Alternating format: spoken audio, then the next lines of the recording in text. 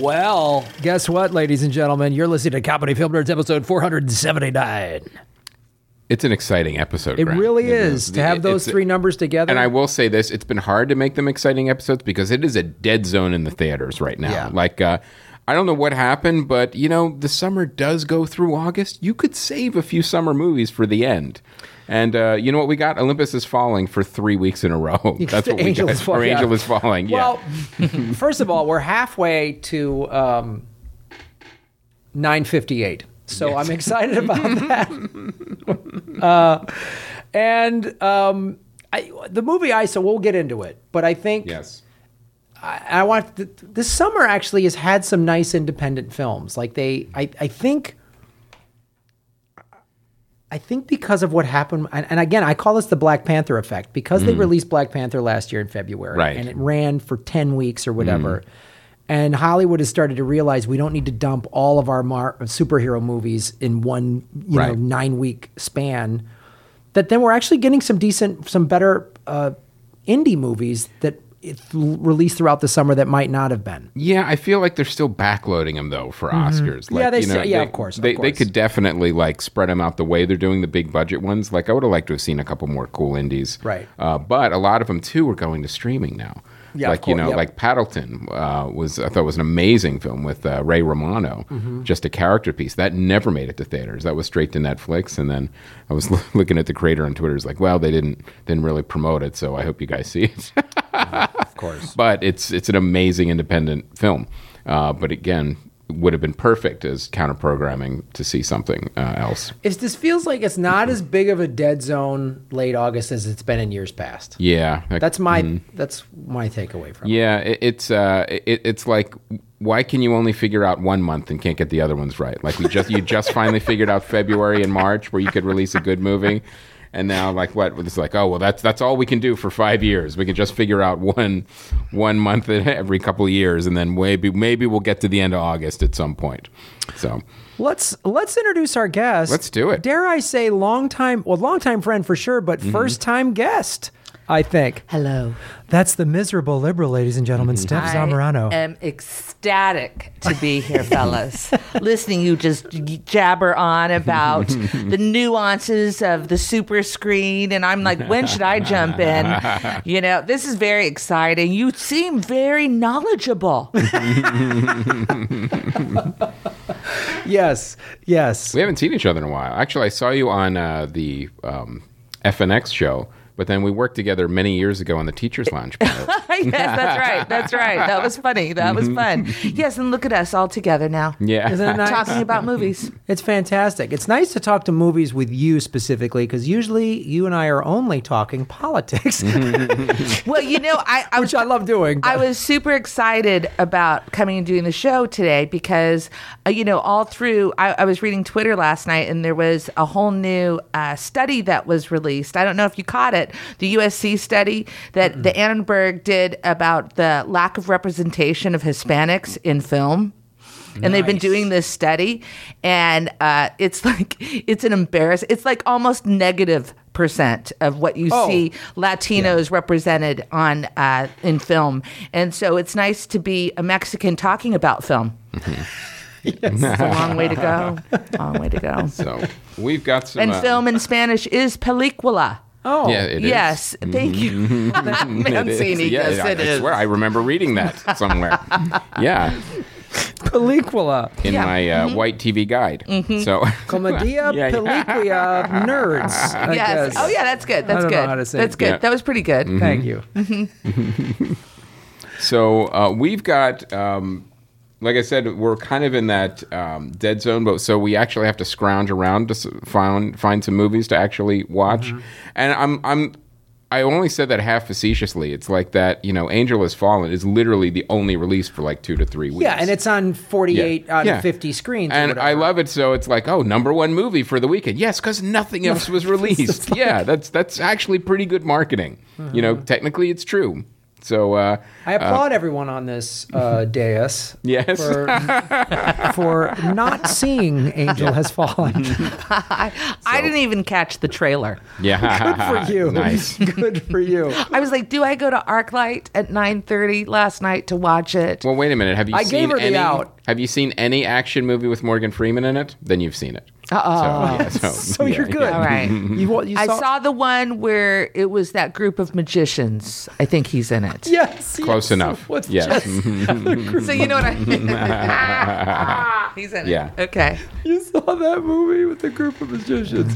Fantastic. God. So Thanks. I went streaming this weekend because I couldn't bring myself to see. And the other thing too about like this, counter programming. It's like, okay, you've got Angel Has Fallen, but there were also no kids movies. Like at least there would be a movie that like my kids may wanted to see. Right. Nope, nothing. There's like nothing released because everyone's backloading. Like, oh, you've got Frozen and all the other big animated releases are later. It's like, oh, you already got Lion King. That's it. Now You're done. You're done. You're done until the fall. So I saw Vigilante, and this was A Vigilante on a streaming service. This is the Olivia Wilde movie. You know how we were talking about everybody gets a Taken? This is Olivia Wilde. This is her Taken. Yes. Oh, soccer mom pissed off, or this is a mom, domestic abuse survivor that then goes after other domestic abusers to even the score. Oh, it's like Death Wish. Yes. Yes. But with a lady. And the description girly was, Death Wish. Yes, and the description even on the Lady Death Wish. Yeah. That's really what these movies want to be like. Was that Peppermint? That other one you saw? Peppermint. Yeah, I yeah. loved Peppermint. So I thought, okay, well, this is going to be like one of those movies because even the description on Amazon said it's like action-packed thriller, revenge story with like Olivia Wilde going after, and it was not. There was very little action in this movie, and it was very low budget. No boobs? So no boobs. That's what I'm and wondering. also, Action. this movie didn't know what it wanted to be. Like this movie, like first it had like some really heavy domestic violence stuff in it, like there's support groups, and then she's like punching a guy in the throat. Like so it goes one way here, then one way or the other, and it couldn't figure out what tone or anything it wanted to be, and it was so ridiculous because This is not a comedy? It is not a well, unintentionally. There were definitely some funny parts. She's in a support group about abuse. Next thing, she's like, got a guy in a chokehold, slamming him against a refrigerator. I love it already. Yeah. How did I miss this one? Yeah, and so, like, I'm actually making it sound more coherent than it is. But there were some very laughable moments in the movie. Like, here's a great example. Like, whenever you have an action movie, especially when it's somebody taking matters into their own hands, you have to show at some point how they get to be a badass. Batman trained with Ra's al Ghul. He went away for many, many years and then came back to save Gotham. Even in Peppermint. Yeah. I'll interject in Peppermint. They didn't show a training sequence. They just alluded. She was off the grid for 5 years. Yes. Okay. That's all I need to know. She found some mercenaries in a kung fu. She was using a stick. Yes, exactly. She found a good stick. I think this was one of my favorite part of the movie. Though it was one scene, how they described how she became a badass. She hugged a book on Krav Maga. That was it. That was it. Yeah, she sees this book on Krav Maga and just hugs it, and then that's okay. So I guess that's all we need, because clearly martial arts, you don't need to train or go to a dojo or a temple to learn anything. All you really need is a book. So yeah. No, Ronda Rousey, she just hugged a bunch of books. That's how she was champ for so long. She was the best book hugging cage fighter ever. So. And then the movie shifts again. She catches up with her abusive husband. Oh, yeah. And then, I know where this is going. Yeah, and then... he has no balls, right? And then and then all of this set up to, like, her being a badass and all this stuff, and then, like, she's just captured instantly by the ex-husband. So, like, wait, what happened to all this book training that you had learned on the way? So... it just went off the rails in all these laughable directions. And it was one of those movies that just couldn't figure out what it wanted to be, and it just couldn't pull it off. Now, it's not Olivia Wilde's fault. She acts her heart out in this movie. She does. She's just not given anything to do or deal with. Because when is she going to get the right vehicle? Yeah. This wasn't it. Well, this is the thing, why it's so disappointing, because this is not a hard formula to figure out. No, it isn't. Pushed beyond, they pushed you too far. Yeah. You went revenge. I mean, like, there's a real standard template. That happens to me in a supermarket line.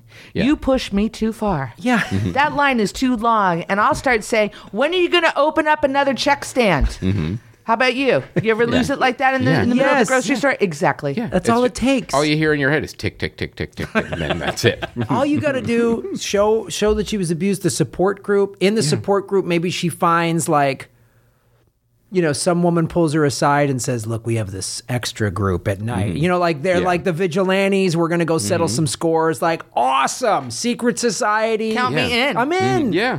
And you see her go to it and they train and whatever. And then it's just like, it's revenge porn. It's not a hard model. So what it was about 3 different movies together, and it took 1/3 of each of those scenes from each of those movies and put them together. Oh, man. It was 1/3 exactly what you just said, like 1/3 peppermint.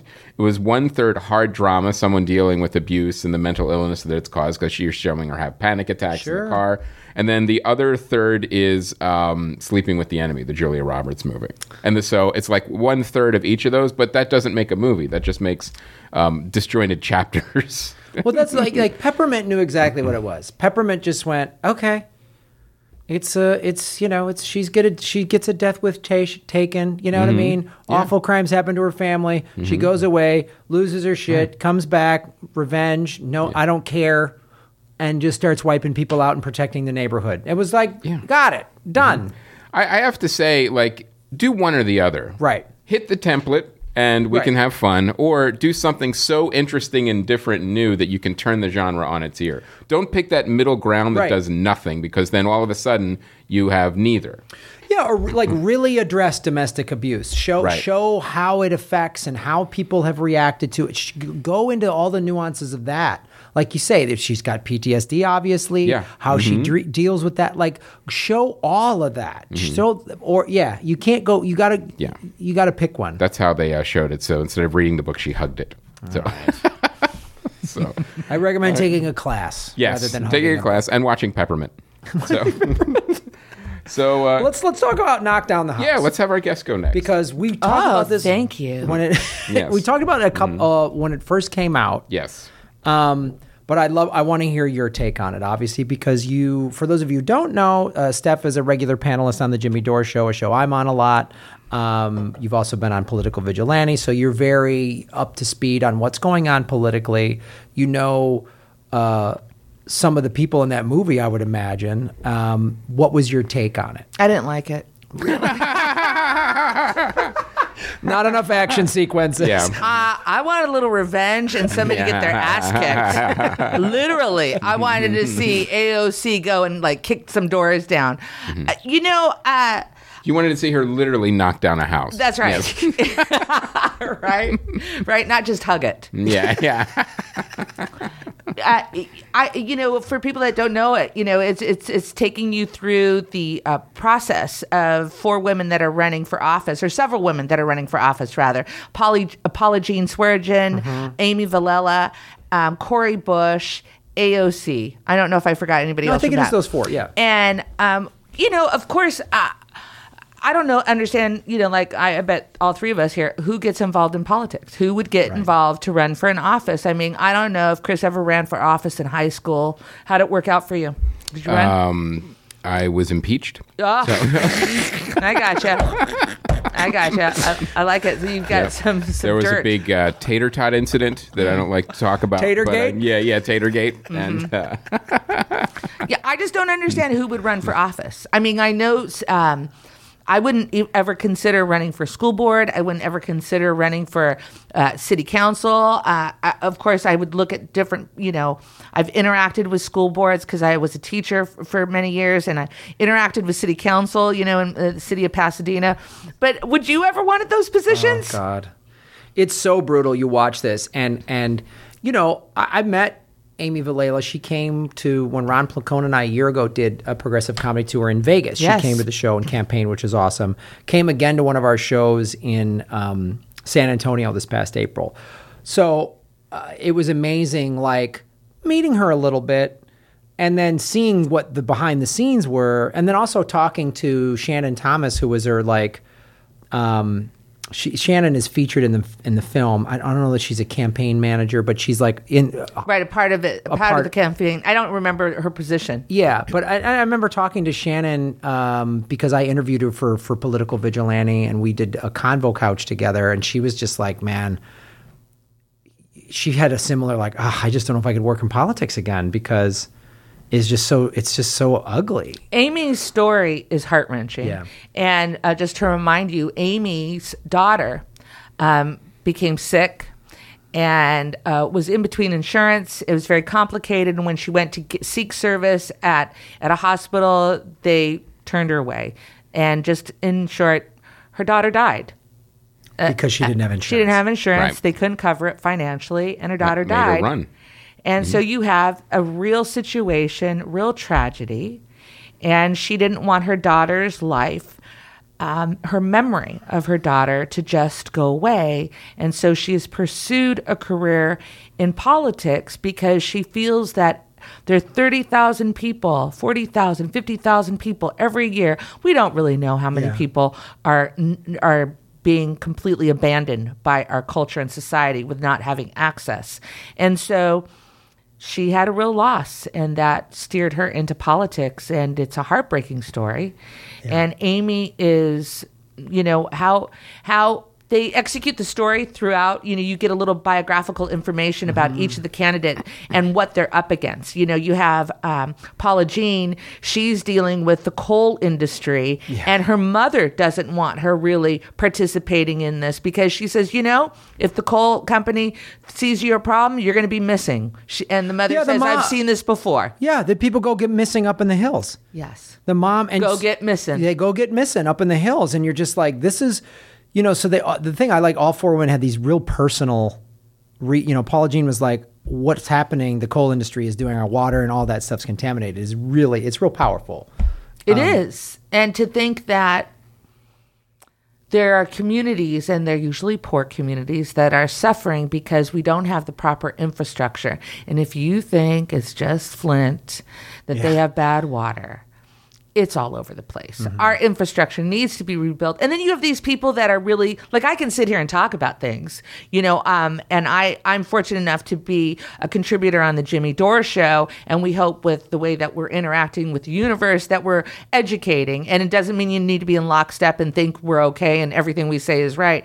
But it's this is where we're trying to communicate on behalf of other people, trying to educate and also expose people to somebody like Amy Vilela. Amy Vilela, she was interviewed. She did do the Jimmy Dore Show. And so when I see this woman who comes from such pain and took her pain and shaped it into a goal and a mission to make her community better by giving access to healthcare, what an inspiration.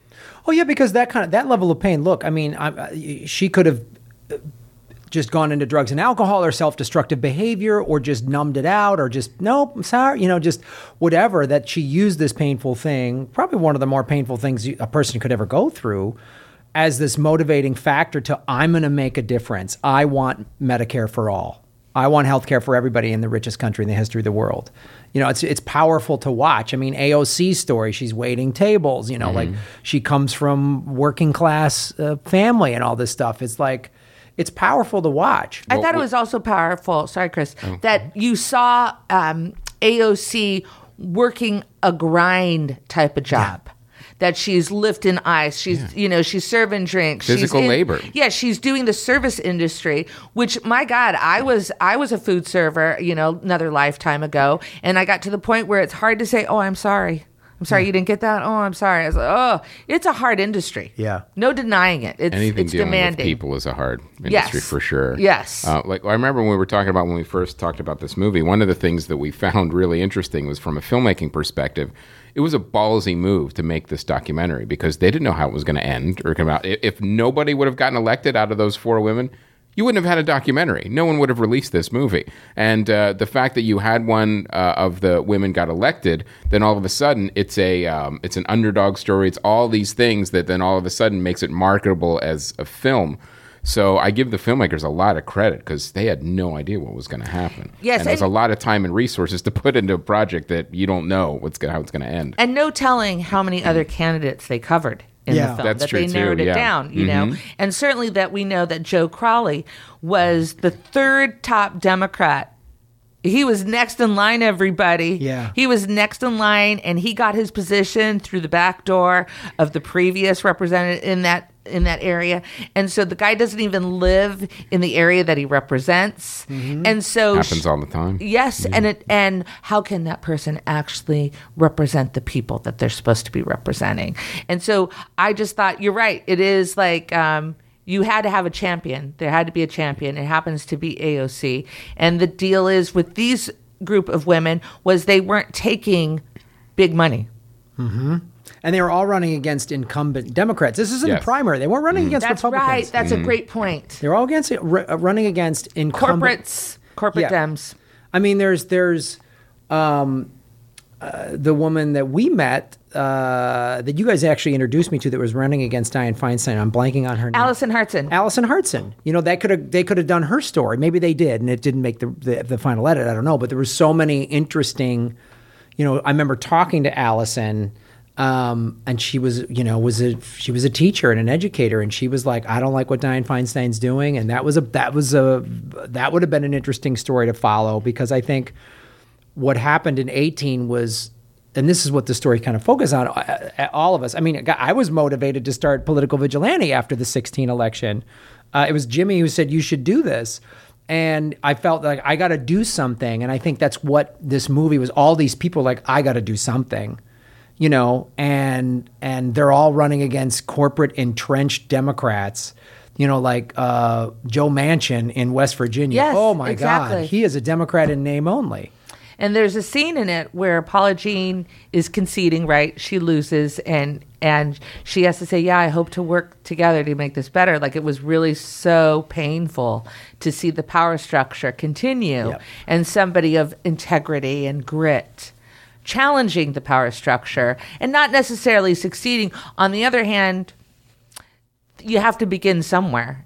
And these leaders, happen to be women that are pushing the envelope and challenging the power structure. And that's really inspiring. And, we can feel so helpless many times. But when you see a documentary like this, you're like, okay, progress can be made. It might be incremental, but progress can be made. And the thing I liked about it, too... maybe it'll inspire some more people to run. Well, yes. Yeah. And get involved for the right reasons. You know, and that's kind of was the message. I mean, spoiler alert, AOC wins. Yeah. Was like, hey, I'm getting in for all of us. You know, like I got in for all of us, and it's really power. We've talked about it several times on the show. If you haven't seen it, it's a really powerful movie. It's also just in terms of the structural storytelling of a documentary. We talk a lot about documentaries on the show, obviously, because we've made them. You have all this footage, and how you tell this story. The editing room really is where what separates a documentary filmmaker from a regular filmmaker, in my opinion. I mean, obviously editing is crucial in any form of film storytelling, but like the way they unfolded these 4 campaigns and these 4 women's stories and everything was just great storytelling, because it followed a narrative structure for sure. Yeah, you're fine. And again, if I'm intrigued about is AOC going to win, I know she won, and that's good storytelling. You know what I mean? It's like watching a sports documentary. I know they won that year. Yeah. And I didn't know their whole story. You know what right. Going into it. Like, I didn't know that. I think it's also important that they examined how these candidates have had losses in their life that humanizes them. We all have had losses. You know, we all have that experience. And some people either are able, from that experience, become a better person, a more well-rounded person, or you go another direction. Maybe you're not able to synthesize loss and makes you a better person. You know, who's to say that that's possible all the time? But when AOC was sharing her loss after Amy Vilela, discloses her loss, and then in these, there's separate stories being viewed, it just humanized these people. I didn't see them as candidates as much as I saw them as a regular person seeing that they needed to make a difference. and they were pursuing it. I mean, running a campaign sounds like a monster of a task. Just to get the money, just to go forward, all that logistical economics of running a campaign. If you don't have big donors, you got to fight for every penny. Ooh, and you got to watch every penny spent. Yes. Too. Like, well, all right, well, what paper stock are we using? Like, everything has to be looked at. You kind of see that, especially with the AOC campaign, which I thought was cool, of like her strategy meetings, showing the Crowley what his mailer looks like. It doesn't have any conversation about policy, but it has, here's a big picture, and doesn't even say the primary date. Yes. Which was so, she's like, there's no policy, just we got to beat Trump. Mm-hmm. And I think also the advantage of other candidates that are younger than the corporate candidates is they're more likely to utilize and capitalize on social media. And I think that scares the power structure, certainly. And they understand Photoshop better. Well, AOC is so skilled on Twitter. And they can't handle it. They're really... She's lethal. She's lethal. And like the Democratic establishment is like, whoa! She's taken on Pelosi, and like when they just signed, when Pelosi and those 300 other Democrats signed over Trump's border wall, and AOC was like, what's the point of having a majority in Congress if we're going to do this? And it's just like, she's so knows what she's doing, and Pelosi's like on her heels, can't figure it out, which is exciting to watch. So. Yeah. So, I did enjoy the documentary. It was a good view, and but I'm also interested in Peppermint now. Yeah. It's a good. I didn't catch it. Well, Pepper's good. It's just good. It's good. Knows what it is. It knows what it is. Mm-hmm. It's just Jennifer Garner pushed too far. They messed with the wrong woman. I think she's darling. Yes, great. I want her to go kick ass. So now, you saw Blinded by the Light. This is the Bruce Springsteen movie. Now, I didn't realize that this was based on a guy's life. Yeah, it is based on a guy's life. So it is really...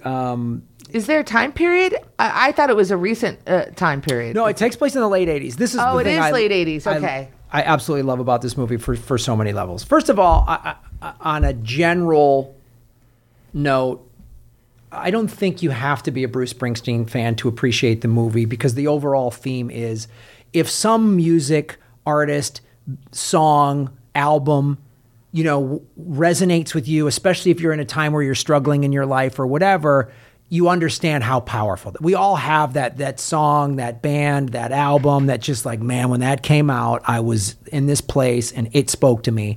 So it really, in general, it's that. Obviously, if you like Bruce Springsteen, you're going to love this movie.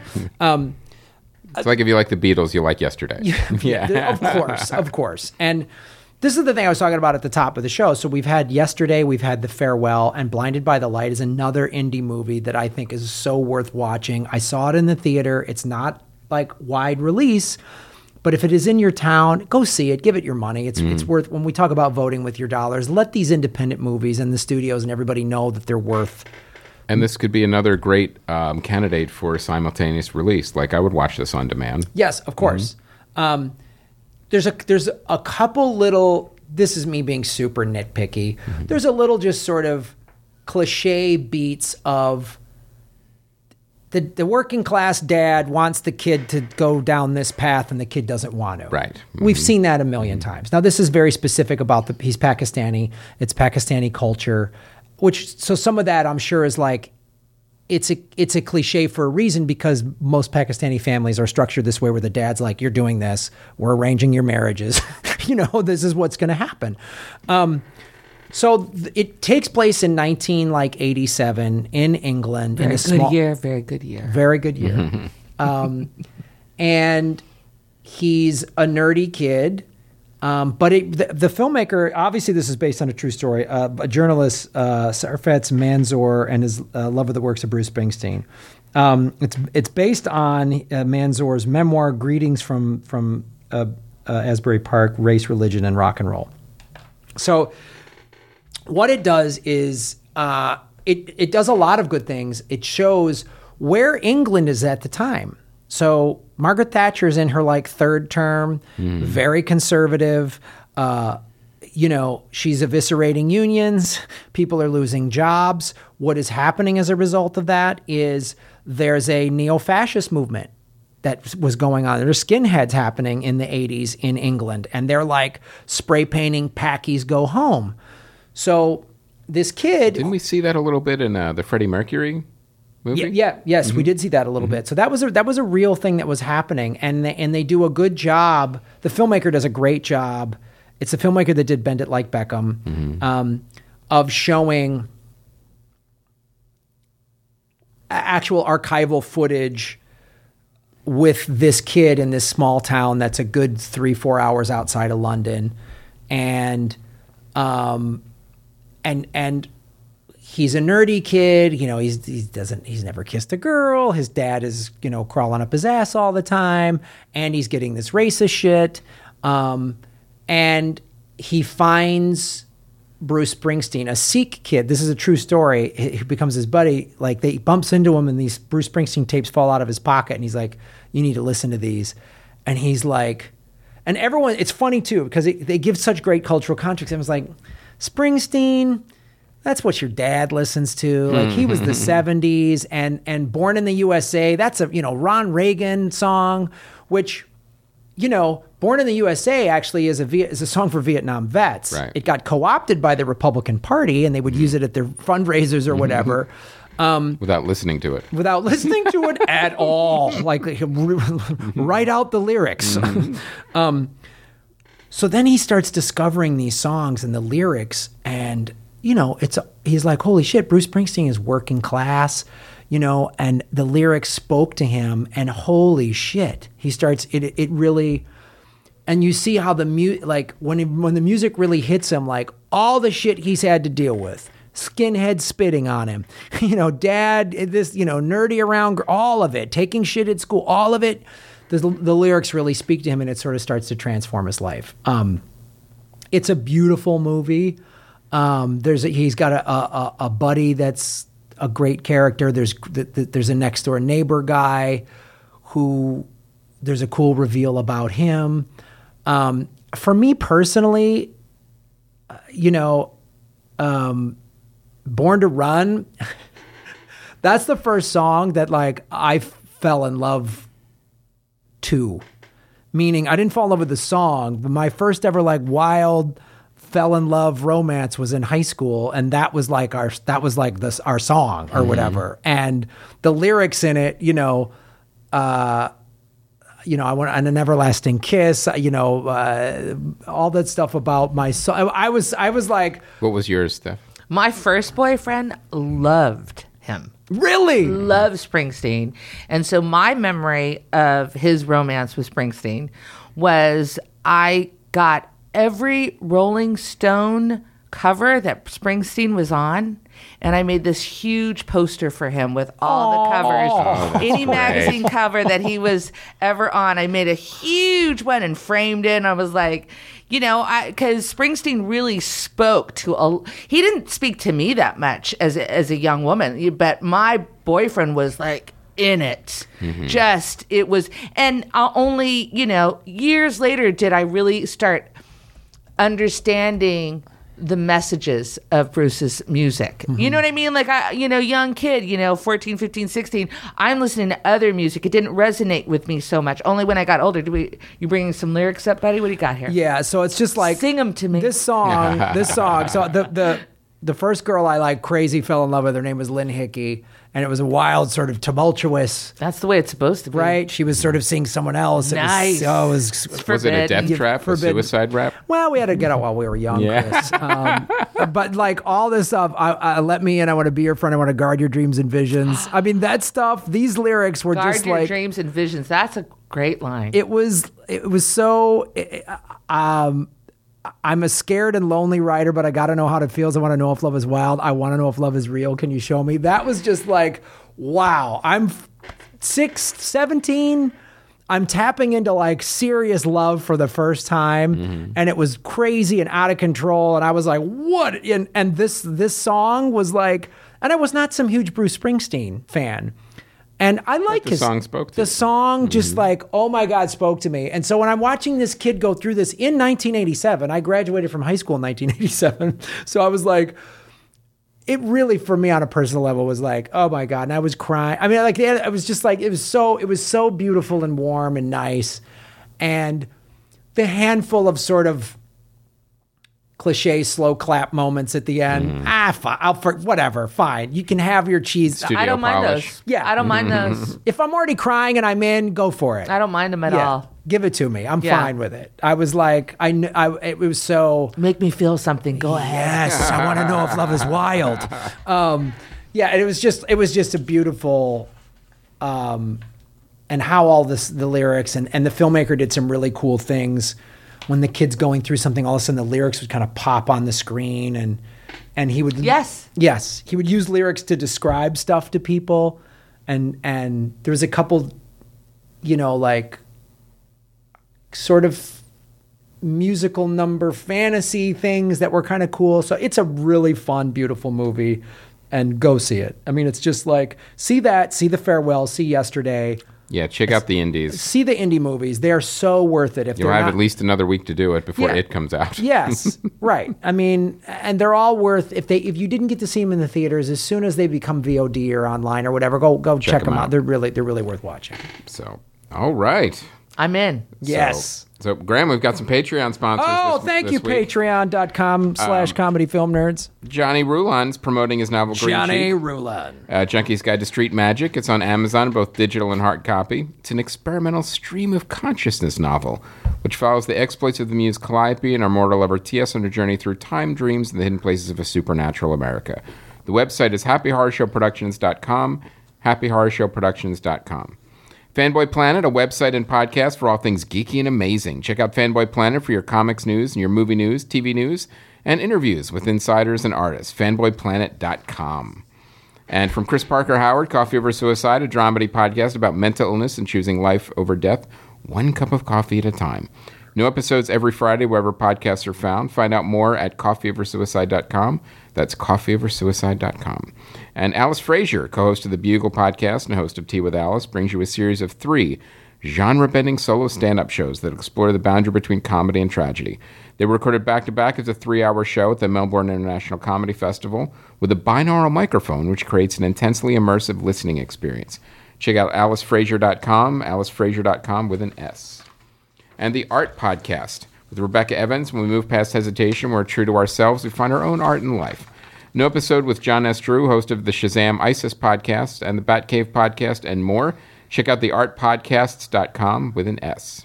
And last but not least, the gritty Australian noir, The Murder of Jeremy Brooks. Pit small-town Australian PI Dan McGuinness against corporate greed and corruption. A Sydney surgeon hires Dan to find her husband's killer. The cops think it was a mugging gone bad. She thinks it was a hit. Look for The Murder of Jeremy Brooks at all online booksellers. All right, and thank you, Patreon members. We really appreciate it.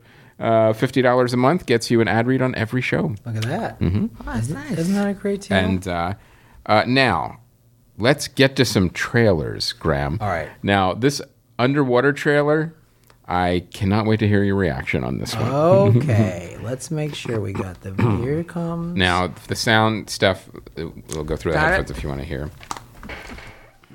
Whoops, damn it. 5,000 miles from land, and you're descending 7 miles to the bottom of the ocean. 7 miles to the bottom of the ocean, Graham. Okay, that sounds deep. It is. It's very See you all in deep. a month. Here we go. Very deep with the girl from Twilight and TJ All right, Miller. we're gonna do this. Let's do this. Is this an Something's going Abyss wrong. remake? Keep watching.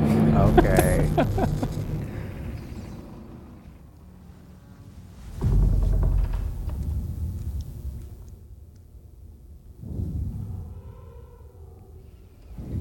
Haunted ocean. Creepy sounds. Yeah. Well, you've got water. You've got a That's lot not of good. water. Uh-oh. Oh, wow. Where would you possibly run to? Yeah, this is lights out.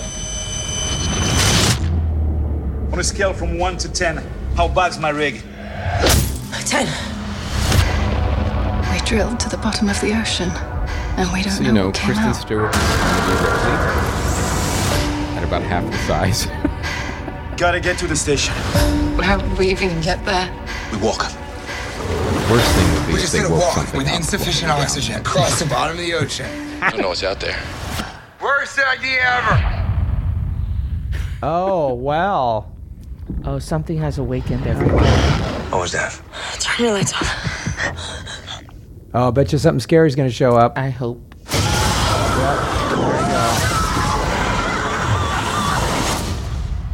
What is that? What is that?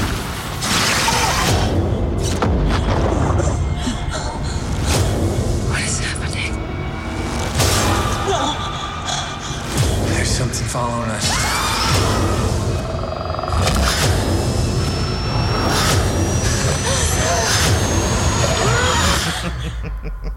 It's pulling me underwater.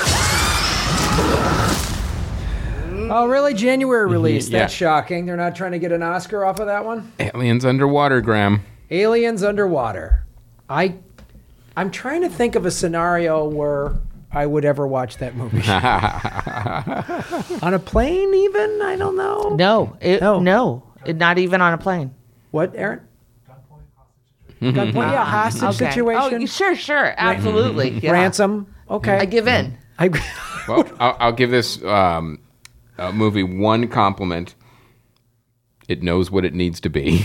It knows exactly what it is. We're going to rip off Alien, put it under the water. We're not going to do anything creative or different or interesting or make any type of left or right turn. This is what we're making. And if anybody's not on board with it, they can go for... they could go work in an indie Honestly, company. the first 30 seconds of that trailer are the first 30 seconds of the Abyss trailer from the 90s. Yes, it's literally what it looked like is, you know how Apple has those trailer templates Right. on their, like, for iCamera or whatever it is. That's what it looks like. It's like, all right, what if you're going to make an Abyss remake or an Aliens underwater? This is the exact scenes that you would need to shoot to do that. Well, anything underwater is scary. Yes. I mean, it really is scary. Because now, if trapped. they play up the claustrophobic nature of it, if Exactly. it's done properly, it could be a scary movie, but it's probably not. All right. All right. Lady and the Tramp live Yes. action? Sort of. What? Yep. Wait, great question.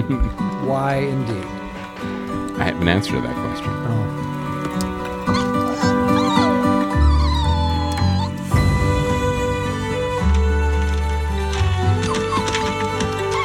Let me guess. They should really do a You're live like action the center song of in your the people's South. universe, right? Really, if they're going to do every single movie in the library. Well, I've got no leashes or fences. With me, every day could be an adventure.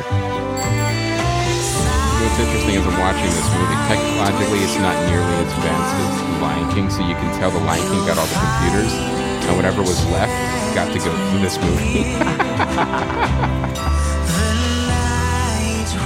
Jon Favreau took all the good computers. All right, you could have these 486s connected together. The running Windows Vista. Just make the movie. Wow. This is something else.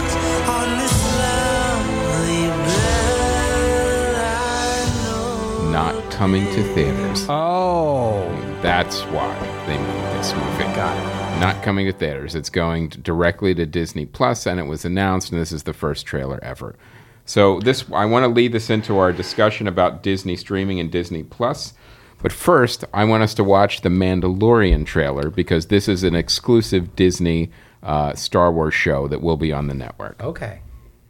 So now I'm starting to realize, I feel like now making The Lady and the Tramp made sense. Yes. Mm-hmm. I would watch it on the plane. Right? I would. I would too. What did I... Stand by. Standing by. Standing by.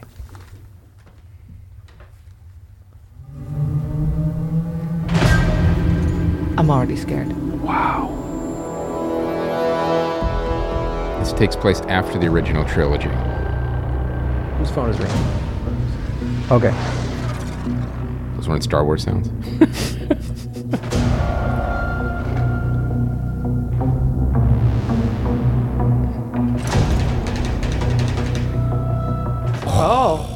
Weathers. Apollo Creed in space. I'm in. By the way, the Mandalorian, they're putting this, he's a gunslinger in space in the Star Wars universe. Oh, yeah? Oh.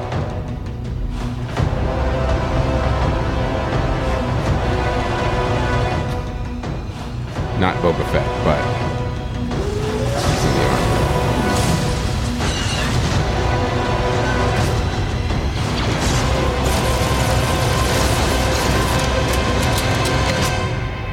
Bounty hunting is a complicated profession.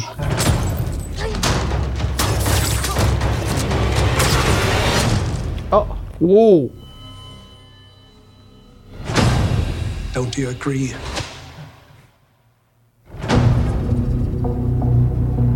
Wow. All right. All right, Disney. You got me. So, when you look at that trailer, Oh. do you see any difference between that quality of that TV show and then the Star Wars movies that we're seeing? No. No, there isn't. That's deliberate because they're understanding that the way we consume entertainment is changing. So they're going to throw all this money into the streaming service because why do we need the theaters as much anymore? So they're like, you know how like you used to get like maybe the cheap DVD knockoffs of like a great feature film? Not doing it anymore. There's a ton of money being thrown into the show. The only difference is you don't have giant stars in it, but you don't need them. It doesn't matter. Well, Steph, let me ask you this on how you consume your entertainment. Do you know what I mean? Like, Is that a euphemism? you know Usually what I consume. First I puff, and then what are you talking about? But like, so how do you watch your movies and your TV shows and stuff like that? Well, I there's a time where I really enjoyed going to a movie theater. I thought that was great, and I'm like, oh my God, that's fantastic. It's not really that enjoyable for me to ever go in a crowded movie theater. That's other people. I can't do it. I don't know if I'm claustrophobic, and I like seeing movies at home. I gotta stop it. I gotta pause it. I gotta come back. So I do movies maybe when I'm on the plane. I watched that Rebel Wilson film. I thought she was hilarious and adorable in the whole thing. I'm like, I laughed the whole time. So I will watch on a plane or in my home. It's rare that I'll go to a movie theater. I'm not against it. It's just rare, and I think it's because we're producing so much and we're touring. Yeah. So it's tough when you guys have a very heavy schedule of production over there at the Jimmy Dore Show, and then you're doing more road stuff. So it is. I've run into that same thing. Of doing this show, especially like when I was doing the FNX show and Political Vigilante. I was like, man, getting to a theater was hard. I still love the experience, and I probably always will. Especially with this nicer theaters now with food and reclining seats. They made it more enjoyable. And a bunch of theaters by me all have the reclining seats. Right. And that I'm like, all right. Stadium seating, everything's better. And I go at times when I know there's not, I don't like Yes. I go in at like You Monday go to the afternoon. daytime. Yeah. Right. Or like I went last night. I went to a 7:30 show on a Monday night. There was it's empty. 6 people in Yeah. the theater. But that's interesting. The reason I ask is because I had an idea. I figured that's pretty much how you consumed a lot of the entertainment. And I think that's how a lot of people are consuming. A lot of Right. people feel that way. We're sort of diehard purists on this show, but even as that, there's times we both have been like, well, it was easier to watch this on demand. Yeah. And Disney's figuring that out. Right. When the only choice is Angel is Fallen or you're going to watch The Mandalorian on streaming, of course. This is where you're Brittany gonna pick. runs a marathon. That's the one I wanted to see. Yes. That was the one. It was only playing in one location for me. And I'm like, what? That's 45 minutes away from, and it takes me an hour to get there. So I couldn't make it. And that's the film that I wanted. And I'm like, why isn't it streaming somewhere? But now, even if it was on demand, like you probably would have paid $5 to watch Darn it, right, right? I would have Yeah. See, immediately. I couldn't have waited because I saw the trailer. I'm like, this is funny. I want to see this. This is interesting. And that's a great point. And we talk about this a lot. And I think a lot of people I think studios are still afraid because there's still that like, who's winning the box office? Which is like, Yeah, nobody cares. nobody gives a shit. Well, You know who it also didn't- doesn't care? Disney. I mean, clearly, if they cared, they wouldn't be starting a streaming service. Well, isn't the dilemma for some filmmakers that they want to compete at the level of it's in theaters. Right. Didn't Steven Spielberg say, hey, we need to be careful about these streaming films? They're not the same. Should they qualify to be on an Academy Award-winning film? Really? I don't know. So it has to be what screen it's played on for it to qualify? Right.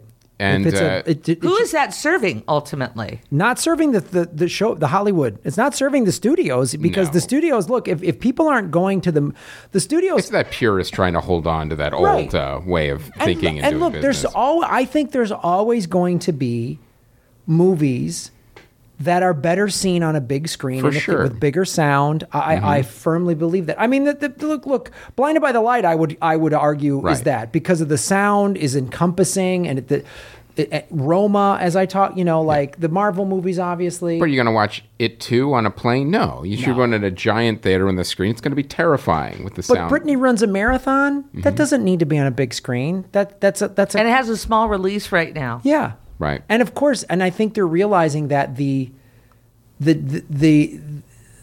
double releasing, you can do theater and you might make more money because here's what happened. You couldn't go see the movie you wanted to see. So you saw something else You saw instead. something else. You would have paid $6, $7 to or $5 to rent it or $7 to own it, whatever. You would have Right. done that in a heartbeat at home, and they lost money Yes. because they didn't have it more accessible to you. And I think Disney is realizing this, Yep. which is why. And Jon Favreau is doing that show. Really? Yes. Mandalorian. I'm in. Yeah.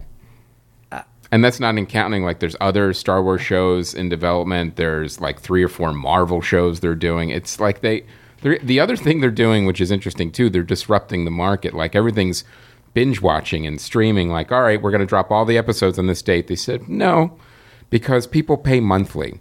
So we're going to be releasing episodes once a week.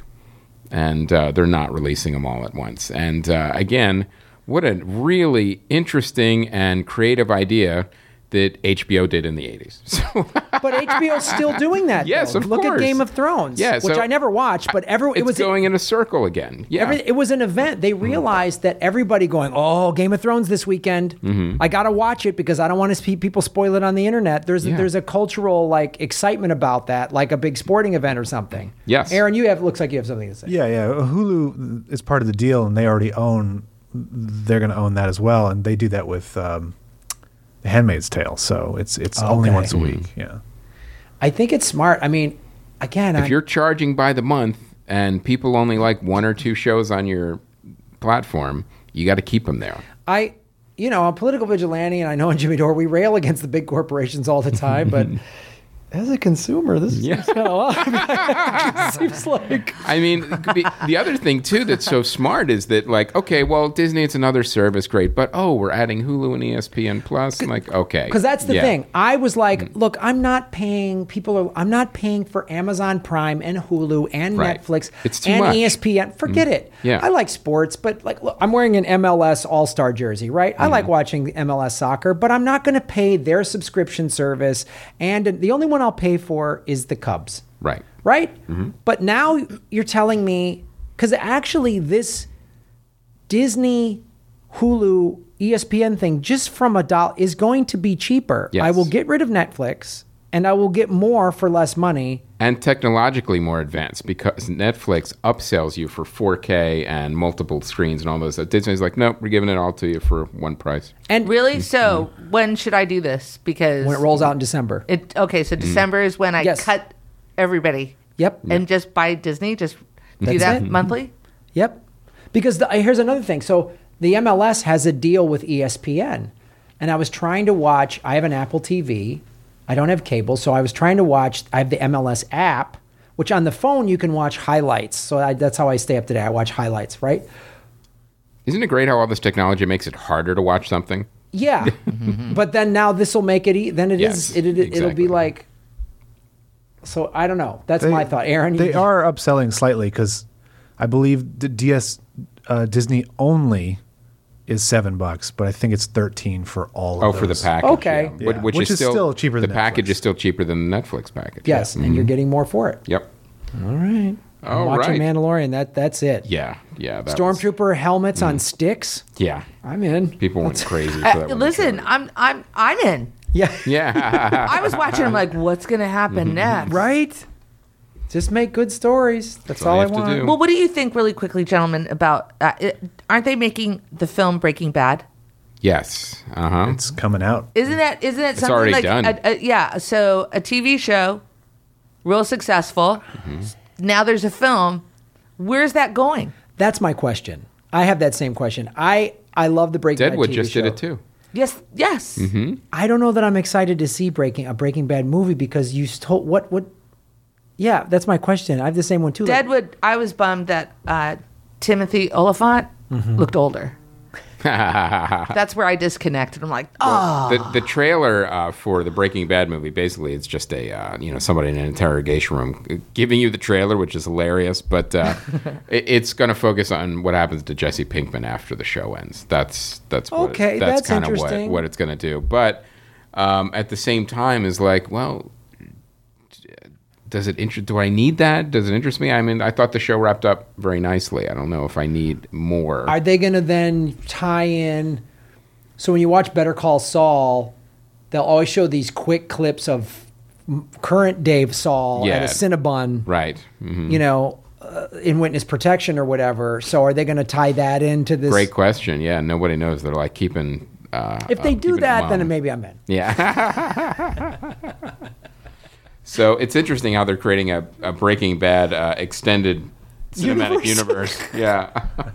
I'm still waiting for the Friends movie. Oh yeah, I've been waiting for that for a while, but I wouldn't looking older. I wouldn't be surprised if it's in development somewhere. Here's what I would do. They brought back 90210. Yes, right. I would make everything's the Friends, on the table.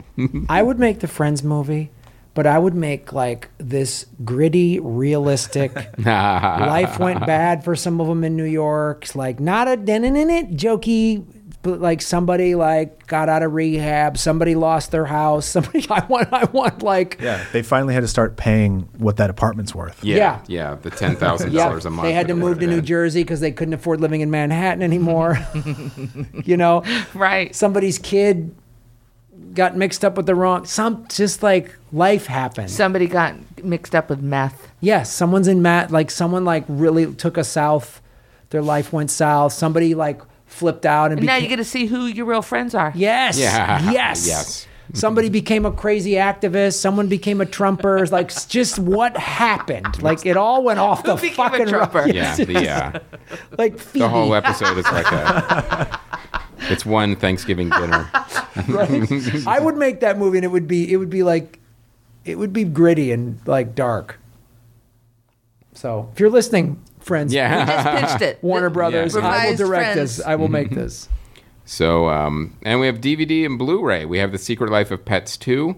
Like I said, I have 2 children. Neither interested in seeing this film. Was that terrible? Yeah, it looked awful. The first one was terrible. The only thing I heard about the first one is like, I remember talking to Tom Merritt about it. I was like, well, if you're like a dog lover, you kind of like it because you'll laugh at all the dog references. I'm like, okay, fair enough. Not for us. Okay. And Godzilla King of the Monsters.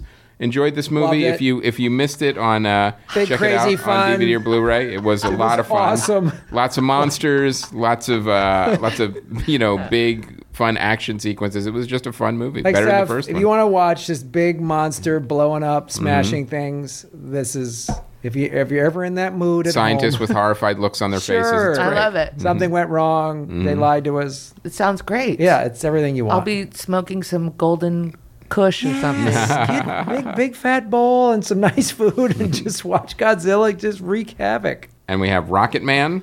Another fun movie. Yes, really fun. Again, this was more of a musical than it was a biopic, but it was a really good film. I liked it a lot. So Is Rocket Man the one with Pauly Shore? That's it. Close. Yeah. Harlan Williams, actually. Yeah. that's Encino Man. Yeah. Close. I think it's in the same universe. Yeah. But isn't there a Harlan work that Williams name version in. too? Yeah, Harlan Williams did Rocket Man for Disney. Yeah. Oh, you can see Pauly Shore at Flappers, Burbank, by the way. And The Last Black Man in Let me San say this real Francisco. quick about go ahead. Blinded by the Flappers? Light. Blinded by the Light is the low budget version of Rocket Man. Oh, cool. Okay. Just to kind of give that's interesting. a little slice of that. And the last is The Last Black Man in San Francisco. Now, I didn't hear about this movie when it came out, but it looks really good. So I definitely want to check it out on streaming or DVD. Blu-ray. Super quick release, right? Yeah, like a day. Yeah.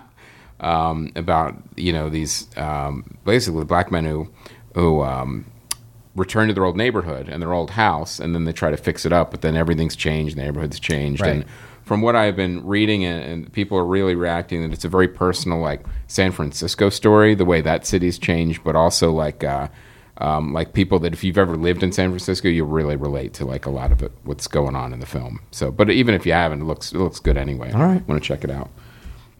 Premiering this week, again, only one movie. So I have a feeling Angel Has Fallen will do very well at the box office yet again. Go see Blinded by the Light. Yes. And this, oh my God, this made me laugh so hard when I read this. The movie is called Don't Let Go. It's a Blumhouse movie, kind of like a thriller, horror-ish type movie. But when I read the description, listen to this description. After a man's family dies in what appears to be a murder, he gets a phone call from one of the dead, his niece. He's not sure if she's a ghost or if he's going mad, but as it turns out, he's not. So there, you get the answer right in the description. Good. So you don't even really need to see the movie. Thanks. Yeah. Thank you. Sometimes when you're writing a description, you should stop halfway. Yeah, it's not an entire summary. So, well, ladies and gentlemen, that is our show. Steph, where can people find you online? Okay, shows, so on Twitter, else? I'm at Miserable Lib. That's I'm the Miserable Liberal. And then I'm touring at the Jimmy Dore Show. So we're in San Francisco at the Marines Memorial Theater this weekend. Following weekend, we're going to be in Baltimore at Magooby's. Ooh. Magooby's. Lee Camp will be one of our guests on the show, so that'll be tons of fun. Also, Tim Black. Nice. You know Tim, so he'll be on the show. And then we're going to go to the Triple Door the weekend of September 15th and 16th. Tickets are still available for the 16th. And the Triple Doors in Seattle, it's this beautiful venue. And I believe Nellie McKay will be on panel 2. Oh, Nellie's great. So we're really excited about that. And then, you know what we're doing in October every Sunday at 7:30? We'll be at the Sycamore Tavern doing the Jimmy Dore Show live at the Sycamore Tavern. And that's an intimate venue where there's we sell about 85 tickets. And then if there's, we have people that come up at the door. But we're selling tickets. I believe they're $20. And you go to jimmydorecomedy.com. You'll see our website for more shows there. If you haven't seen any of these shows live, I've been lucky to be a panelist on a bunch of them. They are fantastic panelist. Thank you. It is so much fun. It is such a cool night of political comedy. I absolutely love doing it. And also, so I will, in that same vein, Ron Placone and I are doing the Progressive Comedy Tour next week, the 4th through the 8th. We're going to Omaha, Sioux Falls, Madison, Minneapolis, and Iowa City. Madison, Minneapolis are almost sold out. So get your tickets at grahamelwood.com. And I will be performing in Moscow, Russia on September 20th and St. Petersburg, September 27th. Those ticket links will be up soon. And then, what venue would you be there? There's a comedy club in there that's for there's some English speaking comics. Is it Yep. Putin's Chuckle Hut? It is Putin's Chuckle Hut. It is the Kremlin puppetry, the comedy gulag. Yeah, it is the comedy gulag. And then Ron Placone and I are also doing the Progressive Comedy Tour in Australia. The 14th of November, we're doing Melbourne. The 15th, Adelaide. 17th, Sydney. And the 22nd, we are in Perth. All those are at grahamelwood.com. Oh, and I'm opening up for Lee Camp September 15th at Ventura Harbor Comedy Club, which is super fun. Oh, no kidding? Yeah, Lee's great. So very that cool. Sounds great. Yeah. Well, I want to let you guys know if you are in Atlanta for Dragon Con coming up. I will not be there, but I signed a bunch of Long Ago and Far Away books, and they will be at the Starburns Press booth. So you could pick those up at the Dragon Con in Atlanta this coming week. And also, Comedy Film Nerd's 600th episode, December 12th. Those tickets will go on sale next week. Our 600th episode. So, Steph, you, Jimmy, anyone who's ever been a guest on this show, it's at the Dynasty. You now qualify. You now qualify. It's at the Dynasty Typewriter. Tickets are going to be, I think, like $10 or $15. Pretty reasonable. Mm-hmm. Any guest that's ever been on the show is going to just come on stage for a couple minutes, give us a quick movie, something, and it's going to be our big celebration because we will be celebrating 10 years and 600 episodes. Fantastic. Mm-hmm. So check that out. That ticket for the 12th will be up soon. That's our show. Stef Zamorano, thank you so much. Thank you, fellas. Also, I should say this. You can see Stef Zamorano on the First Nations Comedy Experience series, which is now available on Amazon Prime. Oh, that's all 13 episodes. Congratulations. Thank you so That's much. a big deal. It is. It was cool. It's like I got a series on Amazon Prime. It was great. So there's 13 episodes. It's fantastic. It's 49 comics. It's really cool. Yeah, check it out. Yeah, a lot of comics that we've had on the show. Jim Rule, Shoshone Livingston, many others. Craig Shoemaker. The Love Master. The Love Master, indeed. So check that out. That's our show. Aaron, thank you so much. And everybody at the All Things. Graham, do you want to promote Thursday or no? Oh, yeah. God, I'm an idiot. So Thursday, August 29th, at 7 p.m. Pacific, I'm doing the Political Vigilante game show. My contestants are the lovely Stef Zamorano and Jimmy Dore.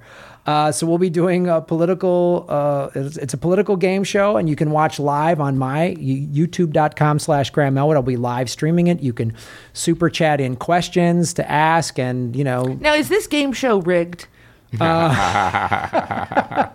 No, it is not. You and Jimmy will not have access to the questions prior. You'll be going cold. Okay, all right. Will I be playing on behalf of somebody? Yes. Fantastic. And the winner gets $1 million. Oh, in cryptocurrency. No, the winner we'll pick two people off the internet, and they will.